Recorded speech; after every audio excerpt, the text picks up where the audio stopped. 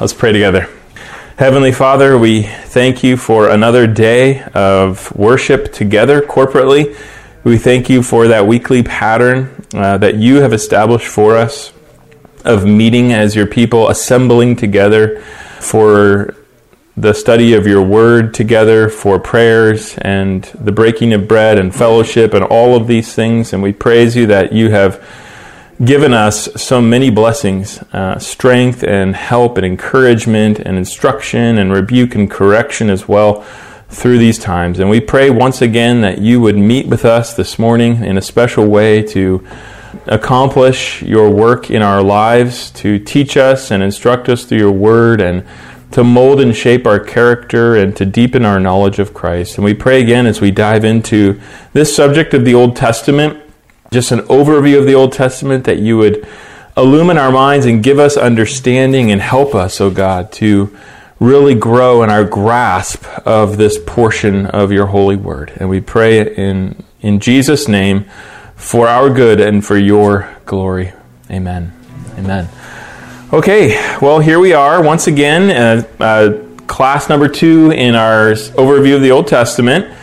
And what we're going to do is we're going to start in. Last week we had some introductory matters that we covered. Today we're going to start into the book of Genesis.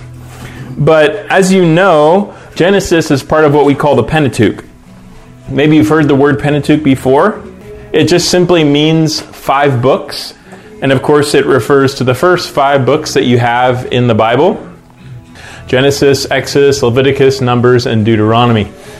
And the 5 books of the Pentateuch, of course, they all have the same author.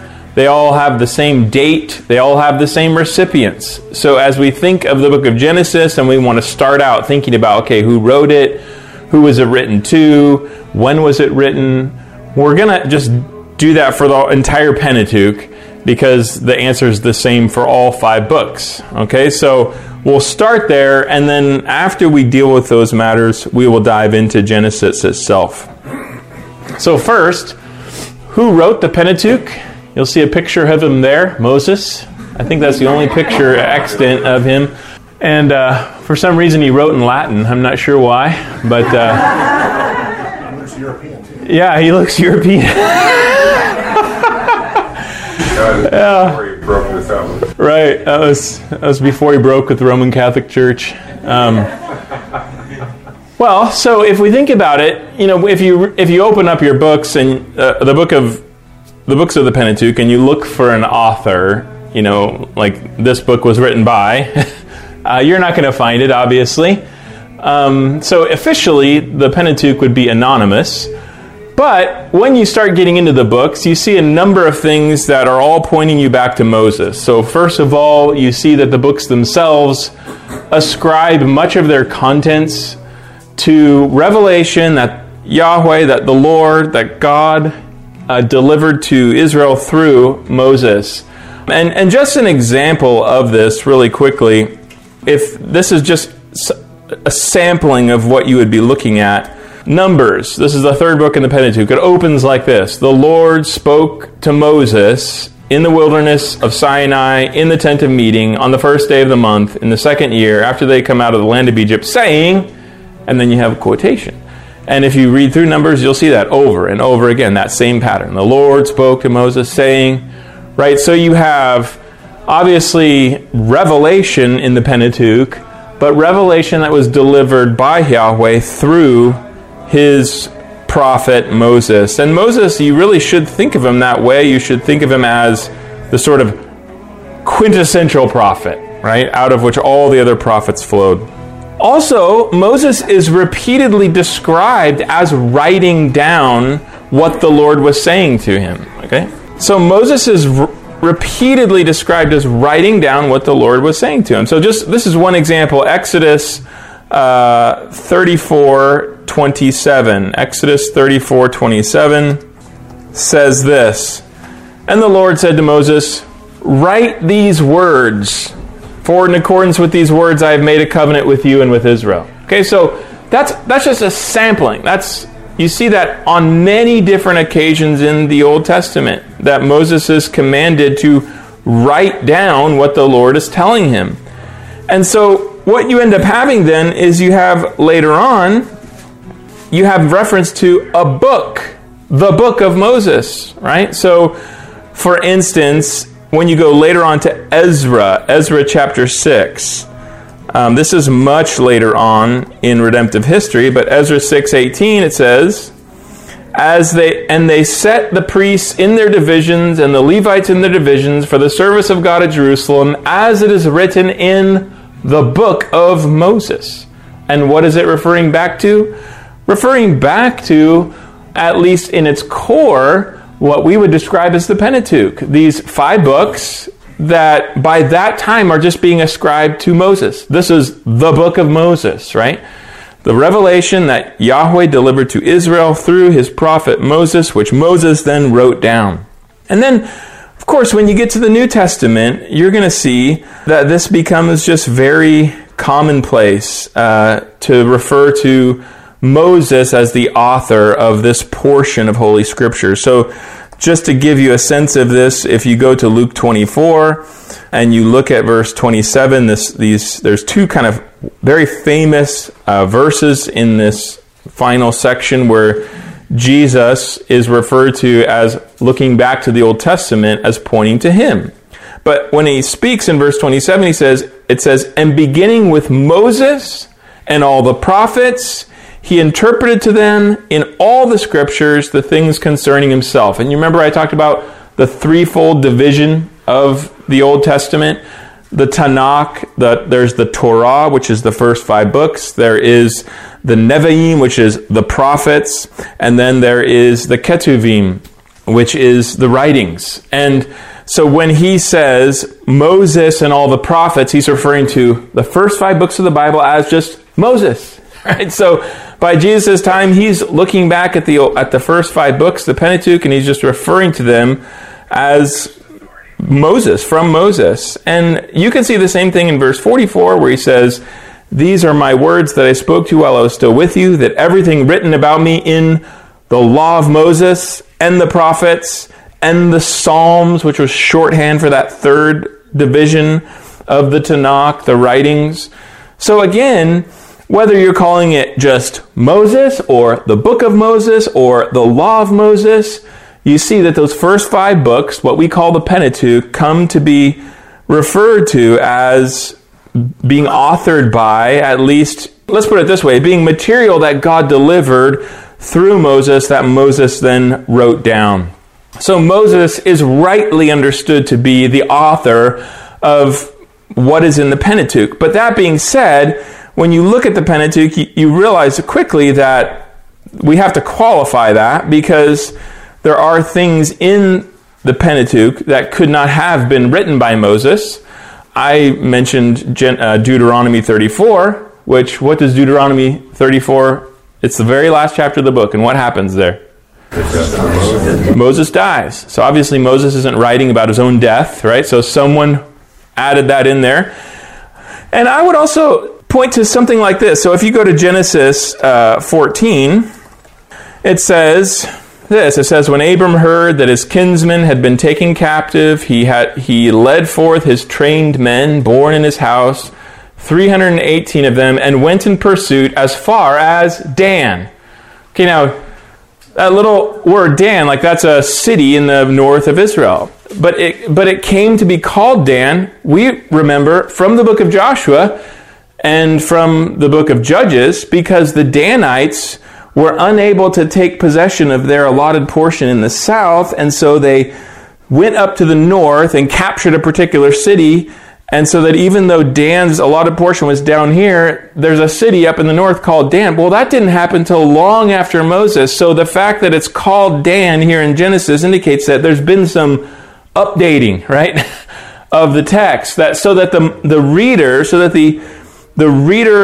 later on would know what city they're talking about. There is an updating of what that place is. So that type of thing is another example of how you can see that, not everything in the Pentateuch is necessarily written by Moses himself, but the vast majority of the material is revelation delivered from God to Israel through the prophet Moses. Okay, does that make sense? Any questions there on that?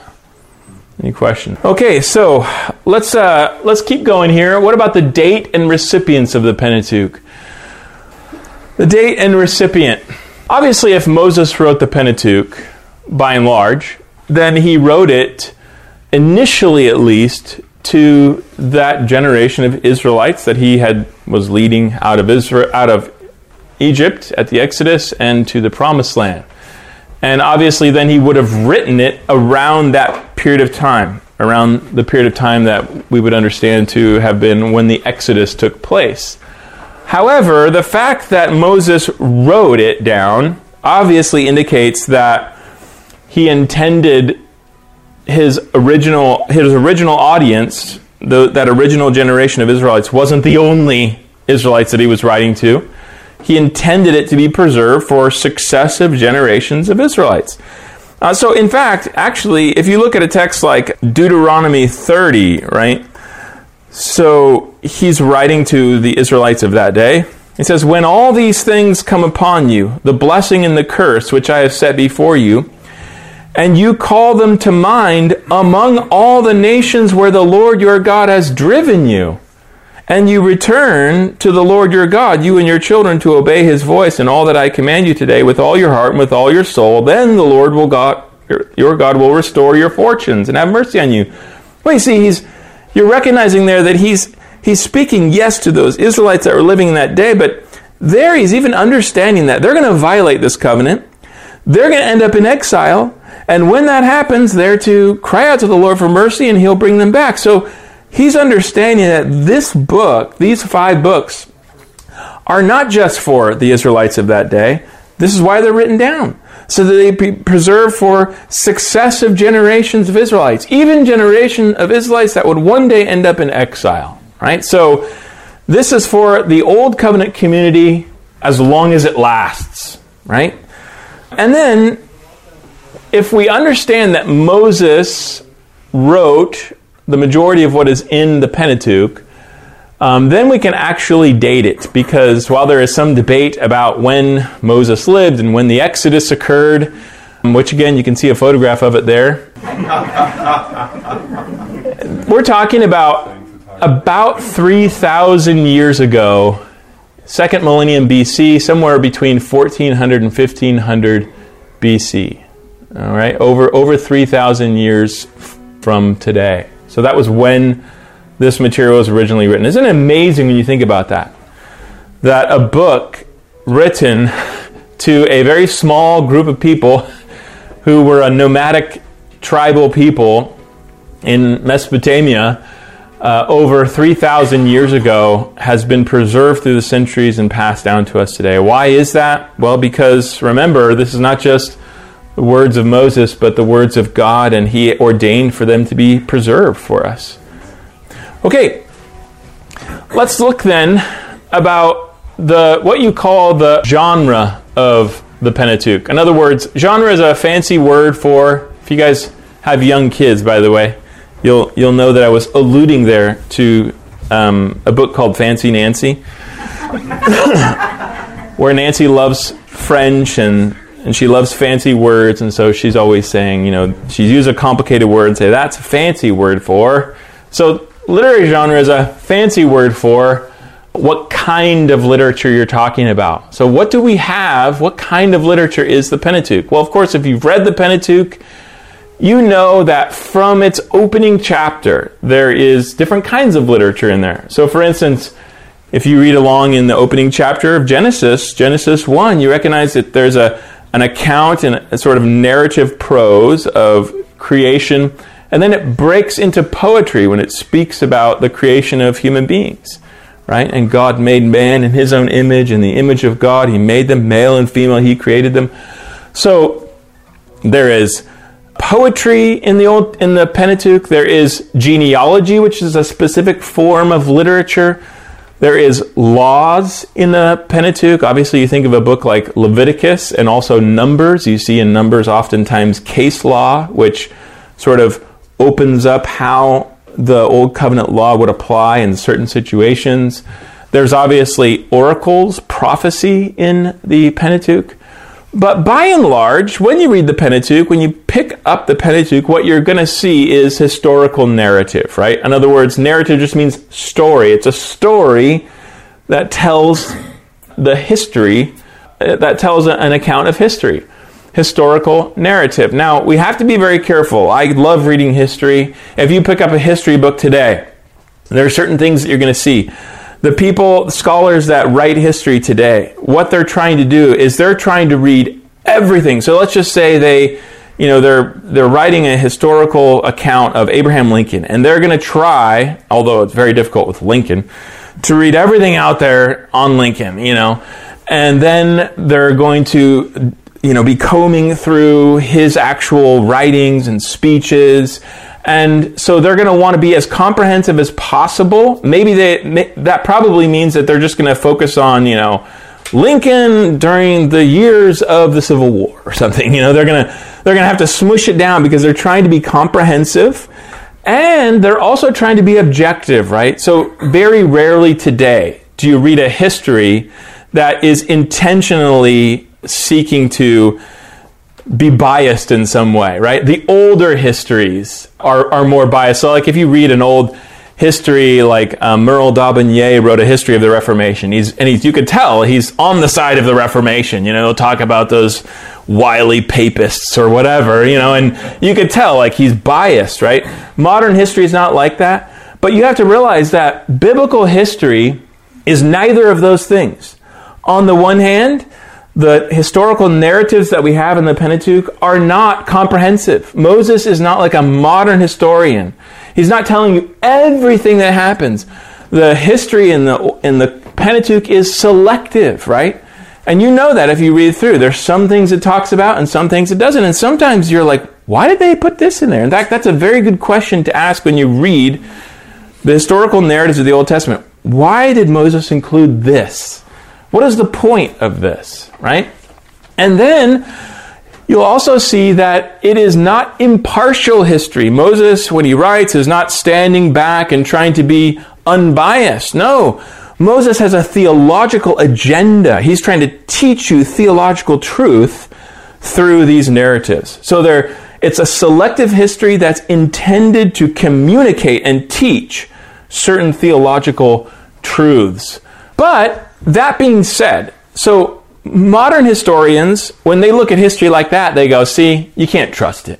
It's not objective, it's not comprehensive. And so they look at the history of the Old Testament, recorded in the Old Testament, and they just say, that's just mythical.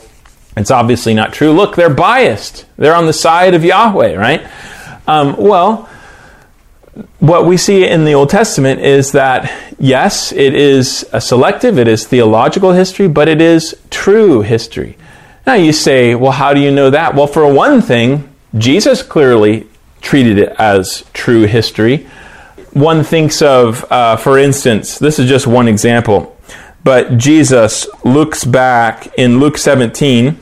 He looks forward, let's put it this way, he looks forward to the final coming, his second coming, and he could say something like this in verse 26. Now you just think, let's just stop here for a second. Let's just take the book of Genesis, right?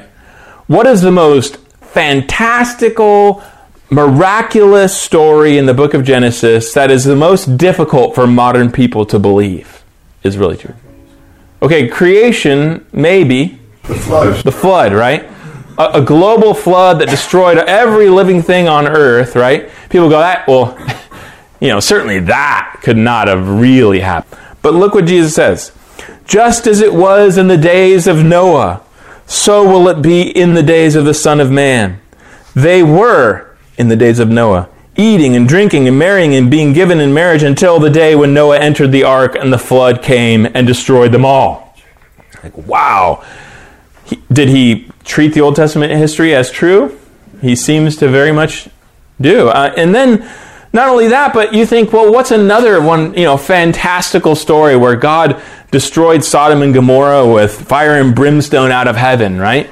Surely that, But then notice what he says. Likewise, in the same way, Just as it was in the days of Lot, they were eating and drinking, buying and selling, planting and building. But on the day when Lot went out from Sodom, fire and sulfur rained from heaven and destroyed them all.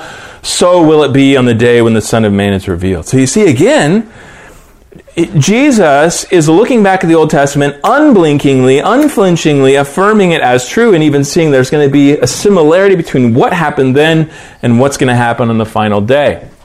And the same thing is true in other parts of Scripture over and over again.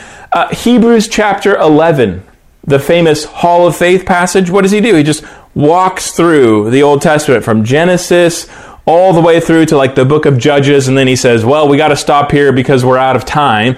But he talks about creation, he talks about the flood, he talks about Abraham and the narratives there. He talks about all of these, figures from the Old Testament as examples of faith, and he talks about them having these all died in faith. I mean, he sees them and affirms them as being historical.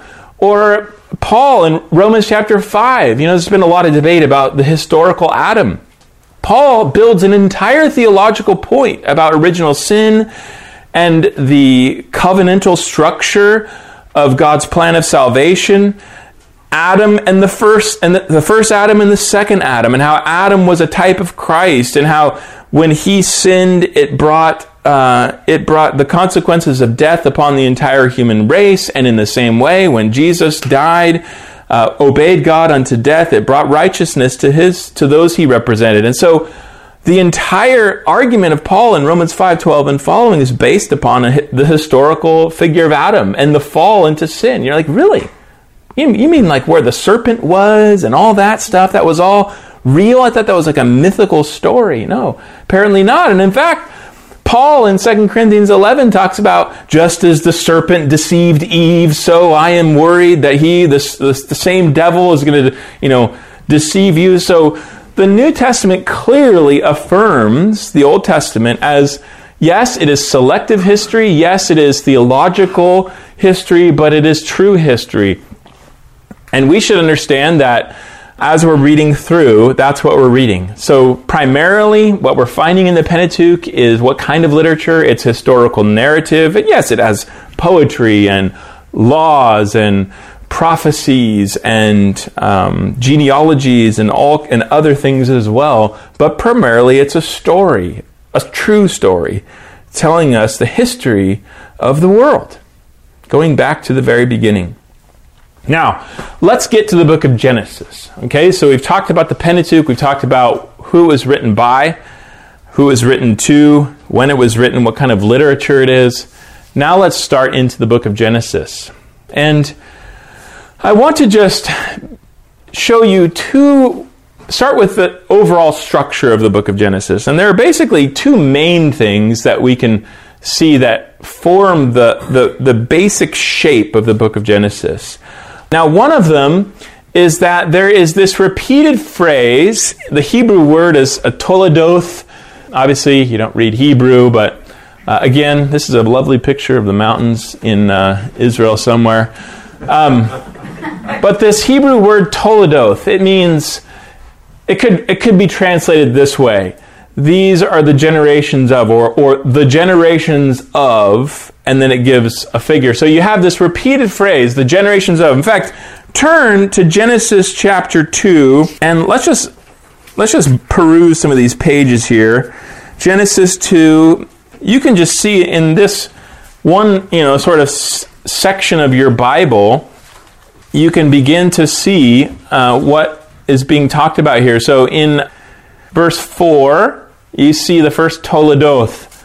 In Hebrew, toledoth. In English, it's translated, these are the generations of, and it's of the heavens and the earth, right?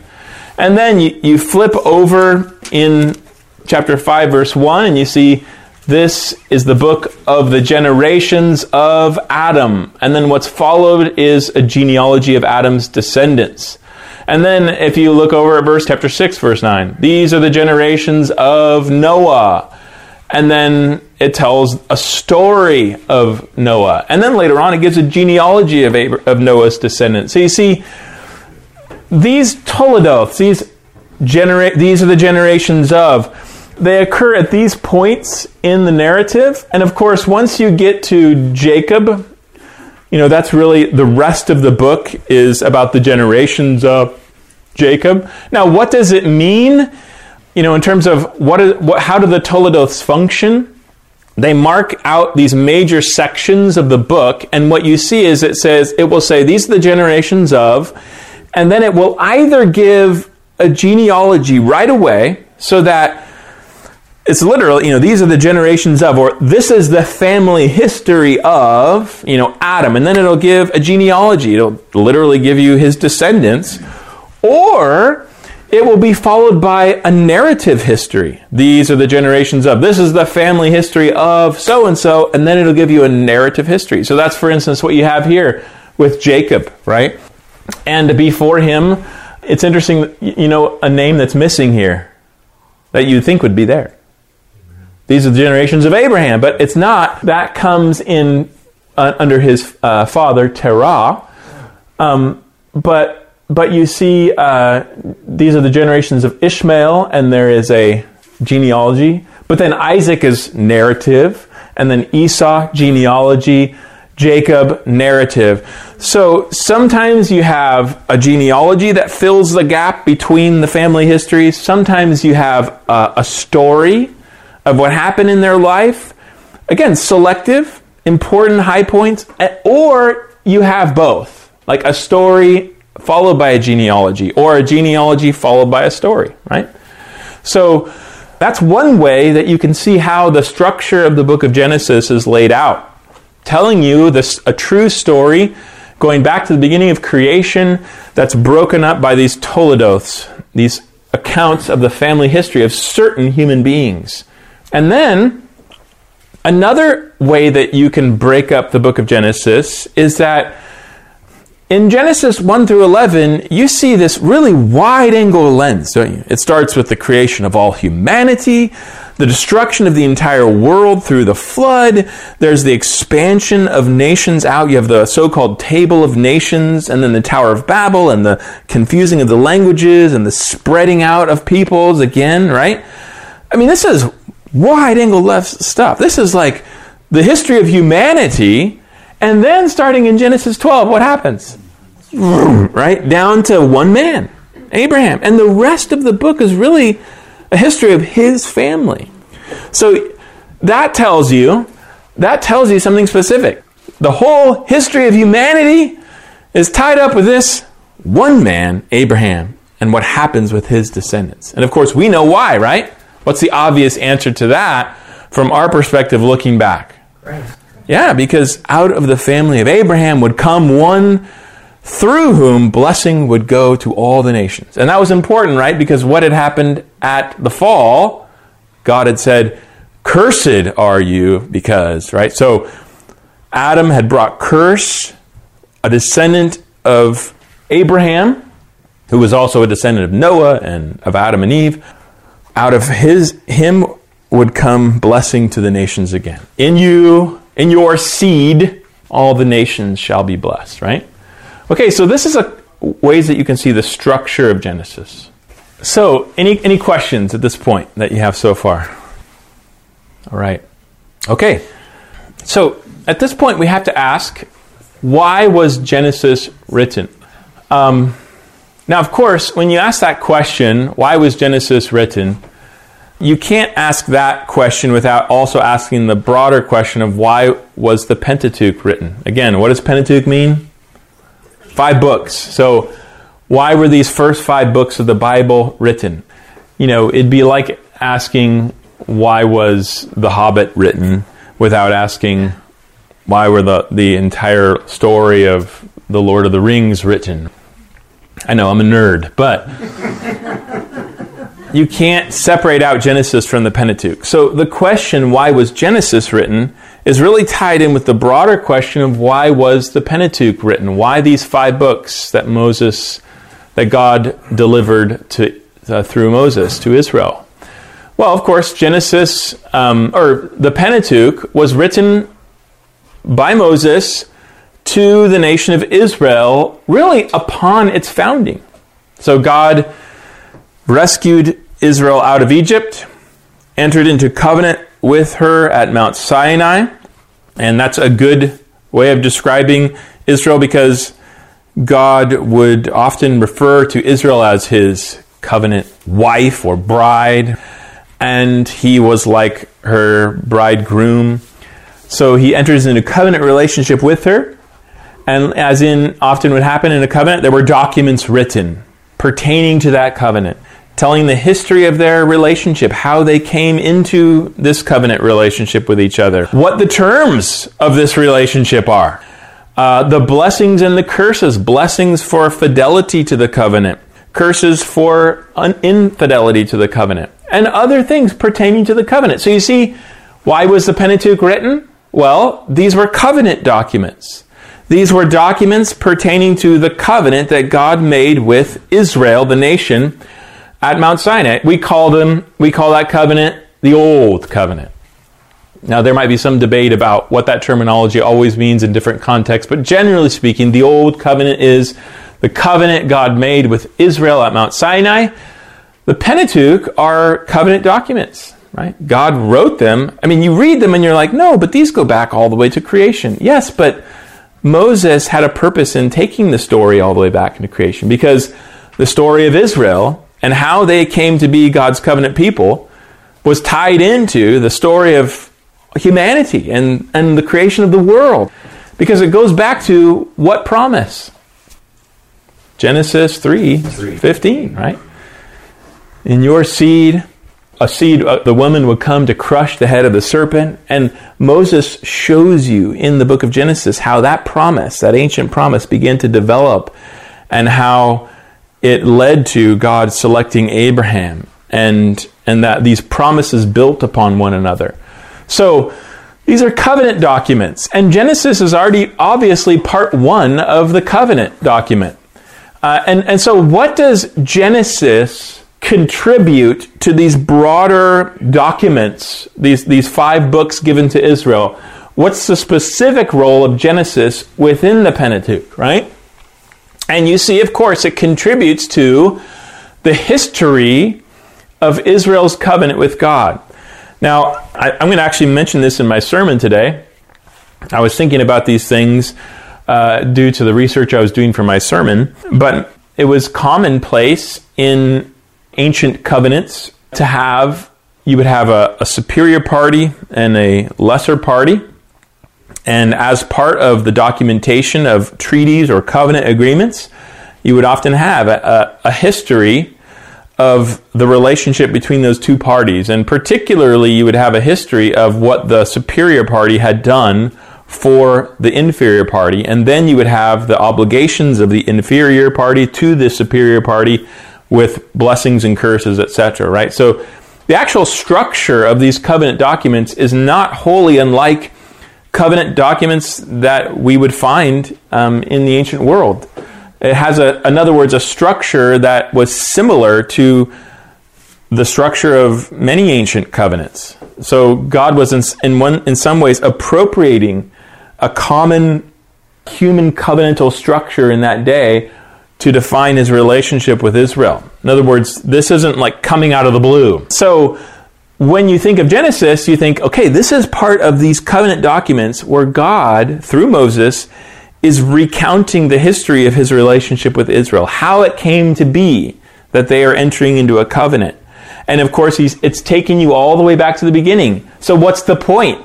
Genesis is telling you, Israel, Yahweh is speaking to Israel, his covenant partner. He's saying, the reason why I have entered into covenant with you, the reason why I've chosen you and rescued you out of Egypt, and now chosen to join myself to you in a covenant. It goes all the way back to creation. So let me tell you the story. First, I created the world. And then I created humanity within the world in my image, right? And then humanity rebelled against me and fell into sin. And a curse came upon the world. But I initiated a plan of salvation through that would begin with a promise that a seed, a descendant of the woman, would crush the head of the devil who had instigated the fall. And then you begin to see these dueling seeds, beginning with Cain and Abel, right? And then the line of Seth versus the line of Cain. And out of the line of Seth comes this man, Abraham, who I chose to fulfill my ancient promise to Adam. It would be through Abraham. Through him would come a descendant who would bring blessing again to the nations. And it's this promise that I made to Abraham, land, seed, and blessing, that led me to rescue you out of Egypt. You are the descendants of Abraham. And it's to you that the promise belongs, this ancient promise that goes back actually to my promise to Adam, right? So he's telling the history of how Israel ended up coming into relationship with him. How they ended up down in Egypt. The book of Genesis ends explaining how Israel ended up in Egypt in the first place, right? Because the history of Israel, even today, a modern Jew, you ask, where did they come from as a nation? What's at the very center of their sort of thinking, of their national identity as a nation? Where do they go back to? What's that? Moses. Yeah, Moses, and particularly of a particular event, the Exodus, right? This is why the Passover is so central. Well, Genesis tells you how they ended up down in Egypt, why they needed an Exodus. And it explains why the one true Creator God redeemed them out of Egypt as a nation of people and established this covenant with them. It goes back to Genesis 3:15. It goes back to Abraham in Genesis 12 and the promises that built one upon another. Okay? So it's a covenant document. This part of the Pentateuch is going back to the beginning and explaining to Israel how it is, who Yahweh is. He's the God who created it all. And how it is that the one true God, Yahweh, ended up taking them and making them his covenant people, right? So you think that would have been important to them? Yeah. Wasn't part of that too, because they were in Egypt for that 400 years, they had lost contact really with the God that they'd had before. Yeah. And so he's trying to show them all this footsteps that had been taken. Right. Well, get that, and then try to pull them out of what they were beginning to assimilate in Egypt. We're going to see in Joshua 24 today that Joshua makes mention of the fact that he talks about the gods that you worshipped when you were in Egypt, as well as the gods that Abraham's family worshipped when they lived in the land of Ur. So when they were in Egypt, 400 years, who knows how much of their national history, their history as a people, they remembered, recalled, or had lost. And we don't know. I mean, it couldn't have been entirely lost. Moses clearly had access to the history in some way. But it's likely that by and large, it's like, okay, you go a man on the street today and you go ask, so who's George Washington? Or who's Abraham Lincoln? Or, ask questions about the history of our country, and how many people are going to give you good answers to that? We're losing that national recollection, right? Well, probably something similar happened. So this is talking to the nation of Israel and telling them where they came from and how it came about that Yahweh, the one true and living God, rescued them and made them his covenant people. Right? Okay, so let's keep going here for the sake of time. I have an hourglass and it's just sands are passing through. So let's ask, why was Genesis written from another perspective? Because what we realize is that the revelation delivered by Yahweh through Moses, while it is the beginning of the Bible, it certainly isn't the end. Yahweh had much more to say, and he did. He gave more revelation beyond the Pentateuch, beyond those first 5 books, to the nation of Israel. So the entire Old Testament, remember I said this, testament is another word for covenant. The entire Old Testament contains the body of revelation that God gave to his old covenant people. It all pertained to their identity and calling as his old covenant people.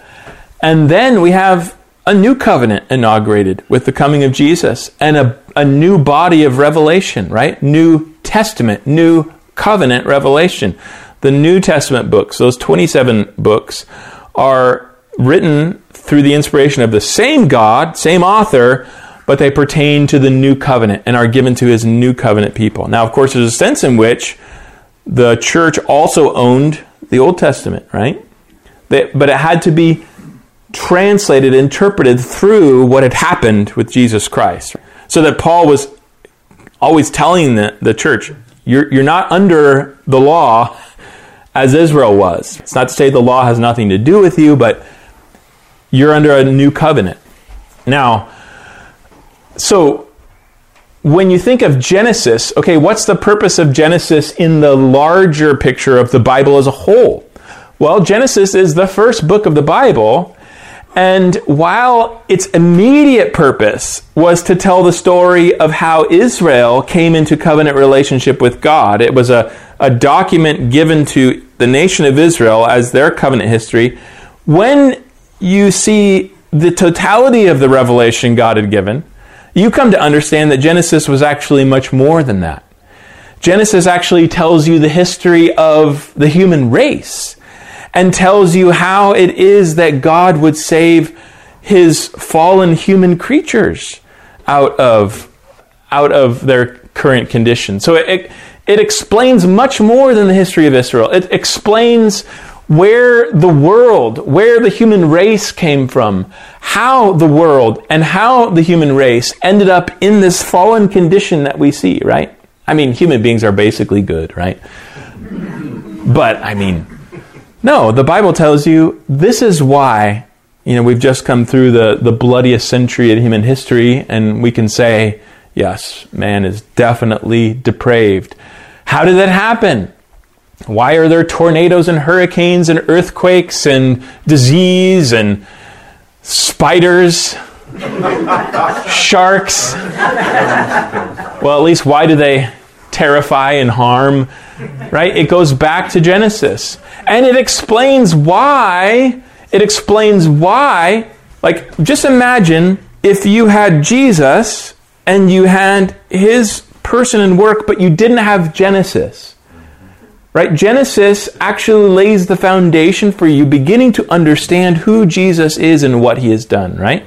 So in the broader picture of the new covenant as well, it provides this history that explains the person and work of Jesus. He is the seed of Adam. It goes back to Genesis 3:15. He is the seed of Abraham through whom blessing would come to the nation. Okay, so let's keep going here. Let me just, again, another wonderful photograph of the Garden of Eden, if you've never seen it before. Let's step back from all these things and let's talk about what kinds of things does God teach us in the book of Genesis specifically. Well, first of all, it teaches us where everything came from. So, time plus matter plus chance in a hollow and meaningless and purposeless universe, or in the beginning God created the heavens and the earth. And man, who is mankind? Man is the special creature of God, whom out of all the creatures of the earth he made, particularly in his image, right? And it tells us who God is. It tells us that the creator of the universe is Yahweh, is the God of Abraham and Isaac and Jacob, and the God of and Father of our Lord Jesus Christ, and is the triune God more fully. That's revealed in the New Testament, right? So it tells you who he is, and it tells you that he's eternal, that all things were made through him and he existed before. Even time itself existed. It tells you of his power, of his wisdom, that he could just speak the world into existence, of his goodness, and he looked over all that he had made and it was very good, right? It tells us all of these things. Grace, Adam and Eve rebel against him. They say, we don't care what you say, God. I think what you're really doing in your command is holding me back from something better. So we're going to choose our will over yours. And they, in a high-handed way, rebelled against the authority of God under the deception and lies of the devil. And God did not squash them like a bug. He went out to them and covered their nakedness with skins of an animal and initiated up and gave them a promise in the midst of a curse of an overturning of what the devil had done. This promise of redemption. So you see his grace and his mercy and his goodness from the beginning. You also see the purpose of life. You say, well, what is the meaning of life? Who can tell us what the meaning of life is, right? No one knows. It's all subjective. We just make up our own meaning. No, the Bible tells us what our meaning is. It's right there in that language of the image of God. I often would tell my kids, when you look in the mirror, what do you see? You see an image of yourself. You see, and what does that image tell you? It reflects something of who you are. Oh, it's not you, right? But it shows you something of who you are. Well, there is something about that captures humanity. That humanity especially was made in the image of God, such that we were created to reflect certain things about God in our life. The old Westminster Confession says that the chief end of man is to glorify God and enjoy him forever. To glorify him, to reflect his character, and to enjoy him, to be in relationship with him. Well, that's a pretty good purpose of life, and it sure explains a lot pretty well, doesn't it? It explains the calling that God has put upon our life to be fruitful and multiply and take dominion over the earth. And it also explains the existence of certain human institutions. Why is it that every creature, really, animal or human being in the world is gendered? Well, it goes back to Genesis 1. And that's how God made them. Why is it that every human society, going back as far as we can tell, always had an institution of marriage? Well, it goes back to Genesis 2, right? A man shall leave his father and mother and cleave to his wife. There it is, right? What about sexuality? And the two shall become one flesh. And later on, you understand that to be a reference to the sexual union between the husband and the wife. What about work? He put Adam into the garden to work it and to keep it.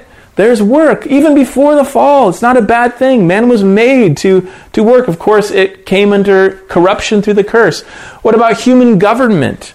I think most people have looked at both the creation mandate, take dominion over the earth, but also in Genesis 9 where he says, if man sheds the blood of fellow man, his blood shall be shed by fellow man. And right there you see there's to be some kind of enforcement of punishment by fellow men against others for crimes committed against one who's made in the image of God. And there we see the beginning of what would be just the reality built into the DNA of human beings, that there would be societies and that there would be government over those societies.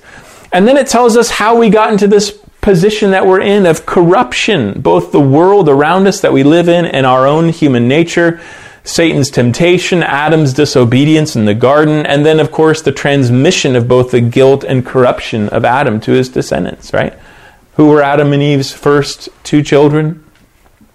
Cain and Abel. And what did Cain do to his brother Abel?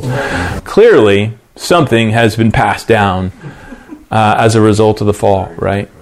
And not only that, but as soon as you have the descendants of Cain, it says so-and-so lived so many years, and then they died, and then they died, and then they died. And you have the transmission of the effects of Adam's sin passed down to his progeny. Let's look at a couple of other things. Genesis also teaches the promise of redemption for fallen humanity through, as I said, a descendant of Adam, right? Genesis 3:15. And also that it tells us certain things about how this plan of salvation would unfold. We see in the flood that it would not be everyone that is saved, but it would be a remnant of humanity that is preserved from the judgment of God, like Noah and his family.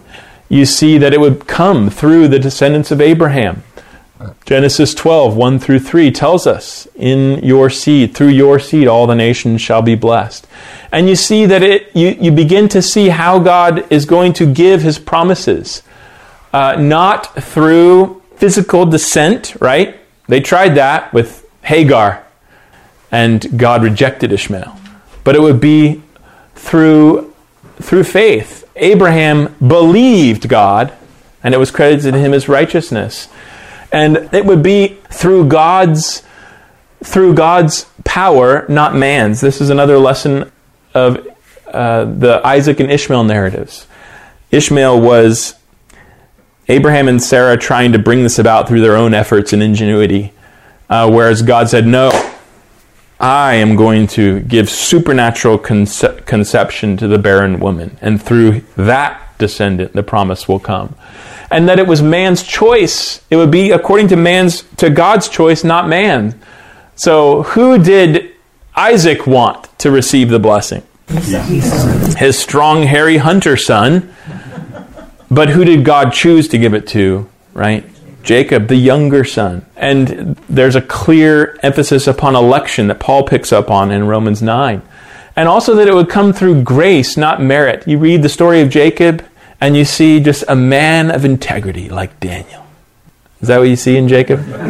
No, he's a heel catcher. He's a deceiver. He's one who God molds and fashions over time. But you see in Jacob the emphasis upon God's grace, that he bestows his promise upon Jacob, not because he deserved it, but because God set his love upon him, right? And then you see also at the end of Genesis, this emphasis upon the fact, right? It's summarized in Genesis 50:20. You remember, what does it say in Genesis 50:20? Joseph looks at his brothers and he says, You meant it for evil. God meant it for good. That God would bring this plan of salvation about despite and even through his providential ordering of both the good and the bad of human actions, right? And yeah, like Romans 8, and also like Jesus himself, right? Typified by David, the one rejected on the run, but God's anointed, and God turns the tables, and Saul goes down, and David goes up. And that's how it was with Jesus as well. Okay, so let's just think about how Genesis relates to the New Testament. First of all, we see, and I'm not going to be able to go through these verses, I apologize. So, Genesis in the New Testament. Well, you remember Hebrews 2:14 through 15, where it talks about how Jesus came to destroy the one who had held us captive through fear of death. And it's talking about Jesus destroying, that is the devil.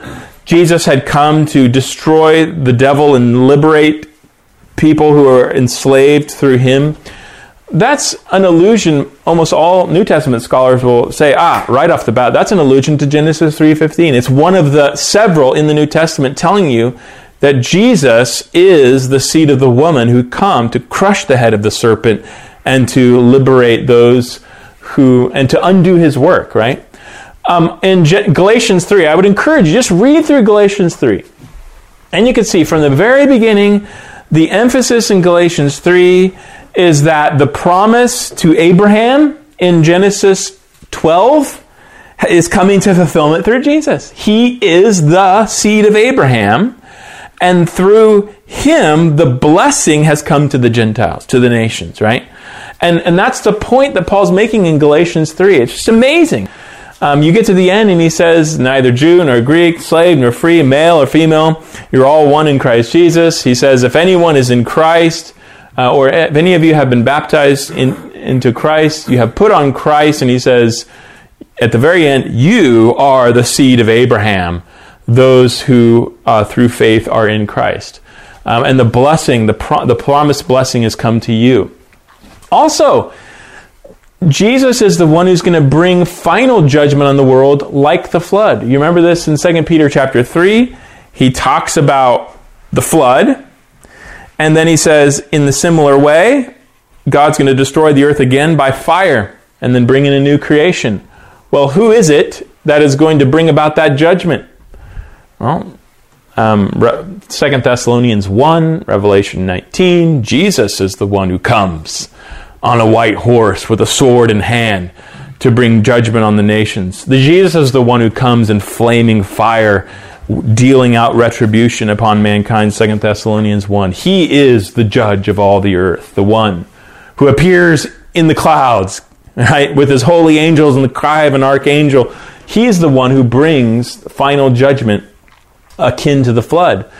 And Jesus is also the one who brings final redemption to humanity and to creation. So what happened to the world and what happened to the human race through Adam's sin is undone through Jesus. You remember Romans chapter 5, through one man sin entered into the world, and then it parallels that. And through one man's obedience, the many are made righteous. So we in Christ are justified through his obedience unto death, but also when he comes again, he's going to liberate the whole creation, including his elect, from the effects of sin and the curse, so that he's going to raise us from the dead. He's going to create a new heavens and a new earth as our eternal homeland. And what happened in Genesis 3 is going to be undone.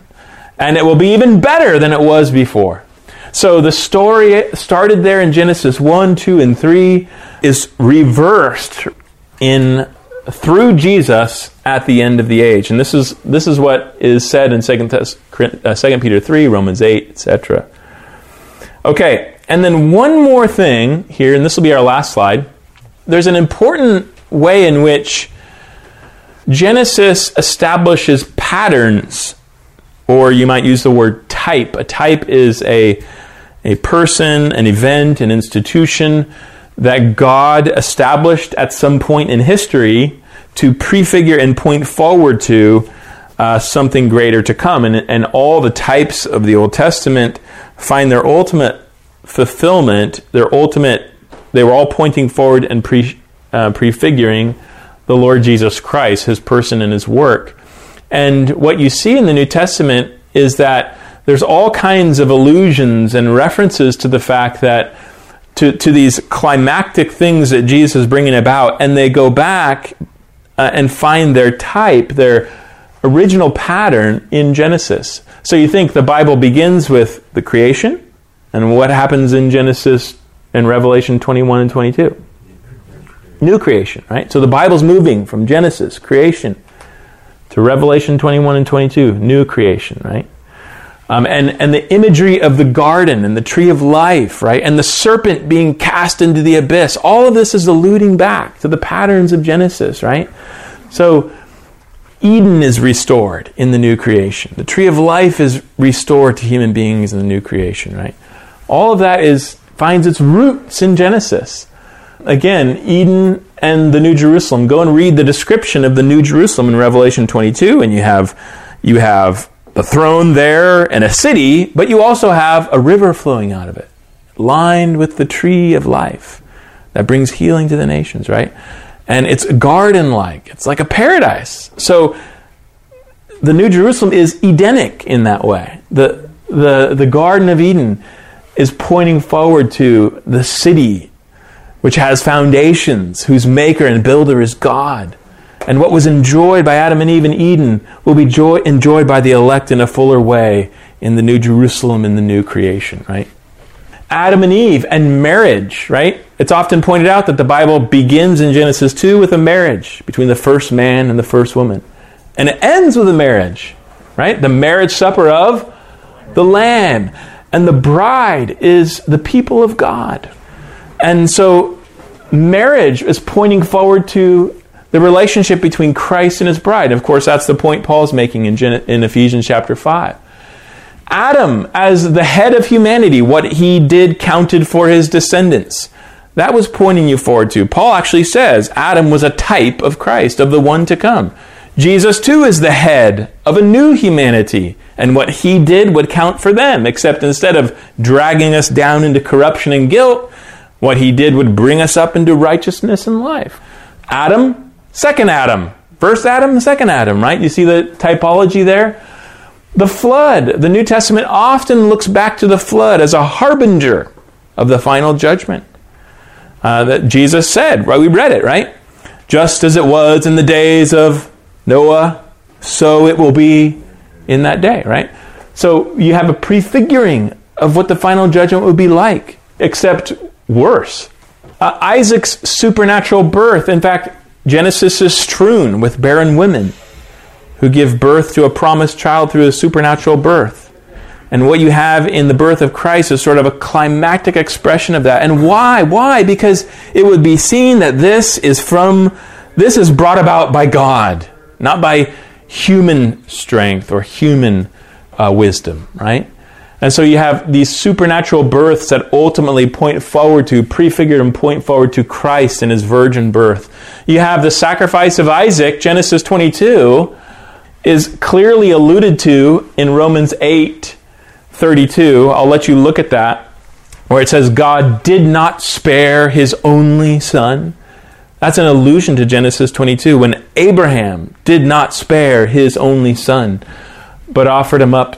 And what we see is that the sacrifice of Isaac was actually establishing a pattern that would point forward to the sacrifice of Christ. In fact, the New Testament repeatedly, on multiple occasions, refers to the binding of Isaac.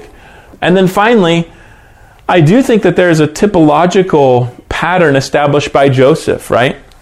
The man who was rejected by his kin, whom they sought to put to death, who ends up down in the dungeon. And then in God's providence, his fortunes are flipped and he's risen up and he's set over all of Egypt. And through him, all the nations stream to Egypt and are preserved from the... Right? So when you look at that from a Christian perspective, how can you not see something? Because what does he end up doing? He ends up saving his own kin who sought to murder him, right? And there's something about that provides this beautiful picture of Christ, who was rejected by his own people and yet was raised up by God to become their Savior. And also not just his own people, but all the nations would come to him for salvation, as they did to Joseph. And so my point is that Genesis is also filled with patterns that prefigured and pointed forward to what would happen in the fullness of time through the person and the work of Christ, so that Genesis is so critical to understanding the work of Christ on earth. Okay, we've long run out of time. Let me close us in prayer. Feel free to come up to me, talk to me more about these things afterwards. Let's pray together. Father, we thank you for our study of Genesis today.